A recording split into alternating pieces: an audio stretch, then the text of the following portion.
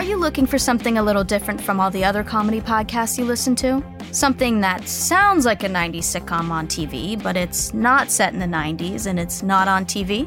Popcorn for Dinner is an audio sitcom that was not recorded in front of a live studio audience, but it certainly sounds like it was. Thank God we worked that out. The best sitcom right now isn't on TV, it's in your ears. Popcorn for Dinner, available wherever you get your podcasts.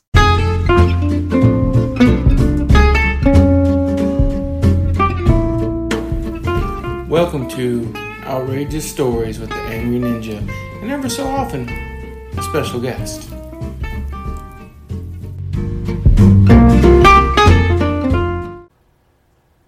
Okay, today on Outrageous Stories, we're going to tell a couple of stories about stand-up comedy, do some of my old stand-up comedy stuff.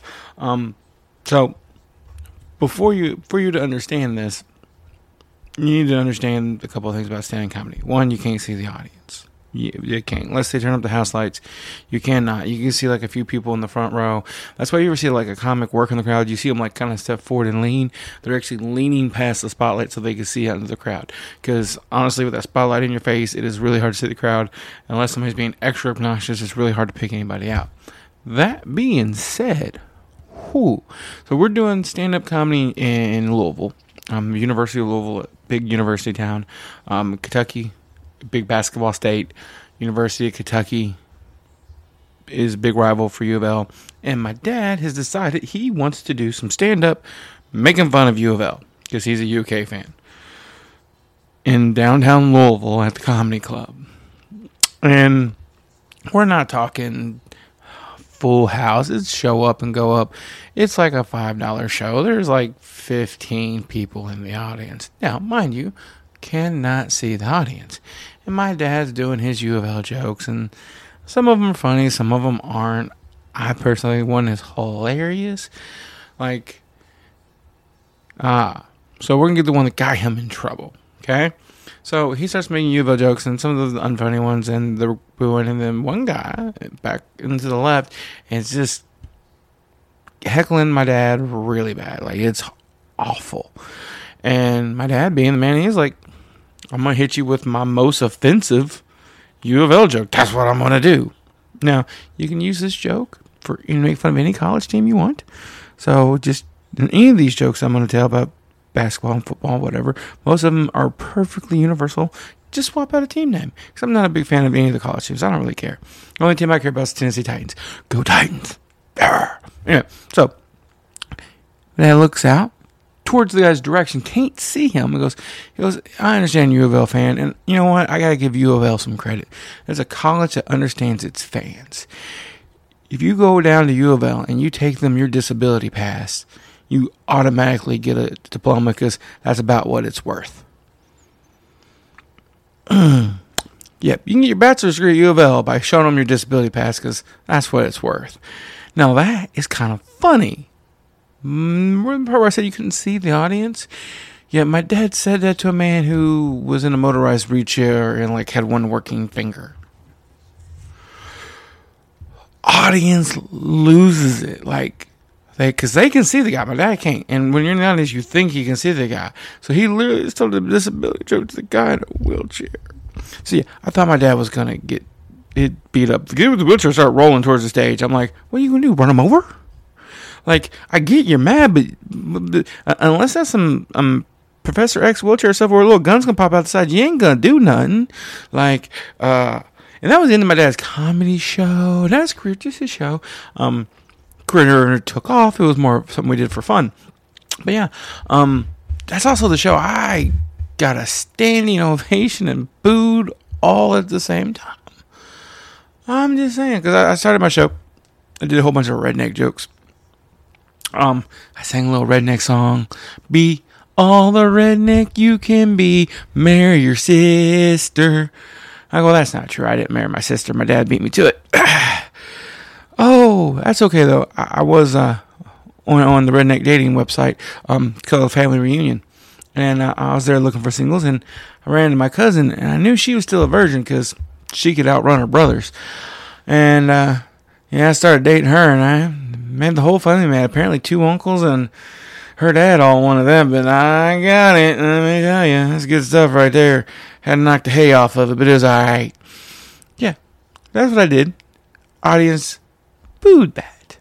And you know what? Now that I think about it, maybe not the best jokes.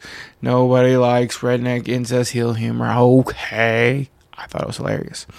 But at that point, I was a little angry, a little bitter about a divorce I had just gone through. So I had been writing a whole lot of jokes, Jeff Foxworthy style. I'm not going to say stealing Jeff Foxworthy style, because his stuff was you might be a redneck if, and that just wasn't my thing. Mine was you might be a slut if. I'm going to hit y'all with some of them jokes. I'm Sierra Bravo, and I'm the narrator of a brand new, first-of-its-kind sitcom podcast called Popcorn for Dinner. It's about dating and jobs, and there's even a laugh track.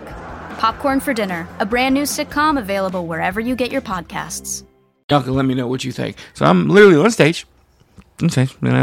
Yeah, that's not true. I didn't marry my sister. I married a slut. I made a mistake. I married a slut.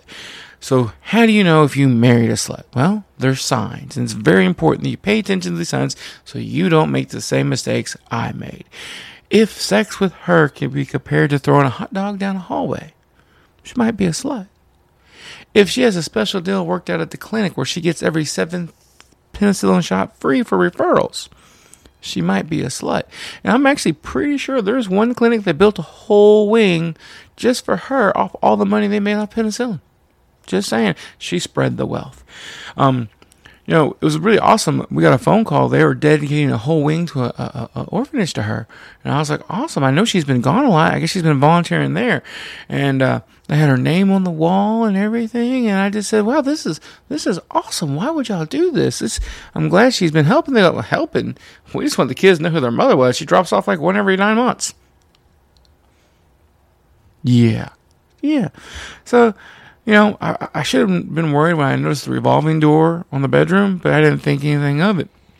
One day I had to come home, and there was a line, and I was like, hey, I'm trying to go to bed, and there was a now serving sign up above my bedroom door, and dude's like, man, you got to take a number. I was like, it's my room. Man, it's just so sad. Oh, man. I'm not saying she was a slut, but it got to the point to where I could jump in and, go swimming, and one day I jumped in, and I fell too far. And I was all the way in there. I was like, well, damn. And I was walking around lost, searching through the moist caves. And I ran into my buddies all playing poker. There was like 5 of them in there. I was like, damn, dudes. I don't know if I'm more mad at the fact that you're in my wife's vagina or the fact y'all didn't call me for the poker game. And we played poker for a while and got kind of bored. And I was like, all right, guys, this is kind of fun, but it's a little humid in here. I kind of like to get out. And I said, how do we get out of here? Well, my buddy goes, well, if we can find the keys to the car, we can drive out.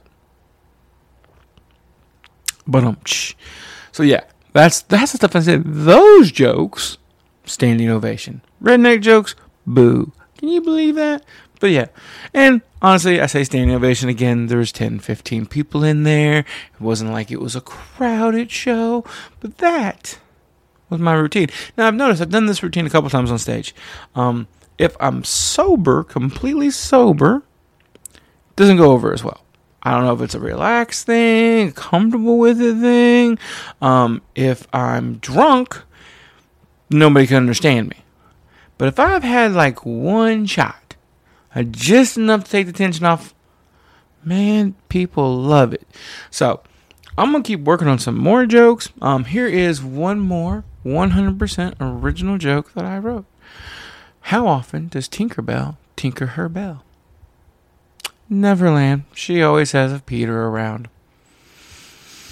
Yeah. All right, guys. That's the deal. Enjoyed the show. Just a little short one. A little story about me being on stage and having to, be worried about having to tackle a wheelchair. I don't know what that guy really thought he was going to do. He only had one working finger. That's all he had to move the little thing around. That's all you need to pull a trigger. I just don't know what he's going to use to hold the gun. But if he had a gun, I'm pretty sure he would have shot my dad. Just saying. It was sad. So here's a rule for comedy. If you're in the audience, just keep in mind, if he's making fun of you, most likely cannot see you. And if you're sitting down in a wheelchair, we can't tell it's a wheelchair. So I promise you, I would never intentionally make fun of you in a wheelchair. I would just make fun of your face for looking like that. Because, the wheelchair didn't make him ugly. He was just born that way. All right, guys. Y'all have an awesome day. Talk to you later. Alright, guys, I hope you enjoyed that show. And all the others on the Ninja Podcast Network. We have Angry Ninja Presents Not a Kid's Game, the currently defunct D&D podcast, with hopefully more episodes coming soon. The Ask the Angry Ninja Show podcast, Chris Allen's audio stories, where I read you some stories I wrote. And if you have a story you want to hear that you wrote, send it to me and I will read it. Middle of the Road with Ninja and Moonshine podcast, about a guy from the left and a guy from the right coming together and meeting in the middle. The Ninja News and Politics show, Outrageous Stories with the Angry Ninja, and Sports Talk with Ninja and JMO. And if you want to support the funny, support any of the shows, patreon.com/worstjokes. Come support the funny. If you want to reach out to us, at cman2342 on Twitter, or just get on Facebook, search for the Ask the Angry Ninja Show. You'll find our page. Ask us a question. Or if any of that's too much for you, you can just send us an email at asktheangryninja@gmail.com, and we will answer your question. Hope everybody enjoyed the show. You guys have a wonderful day.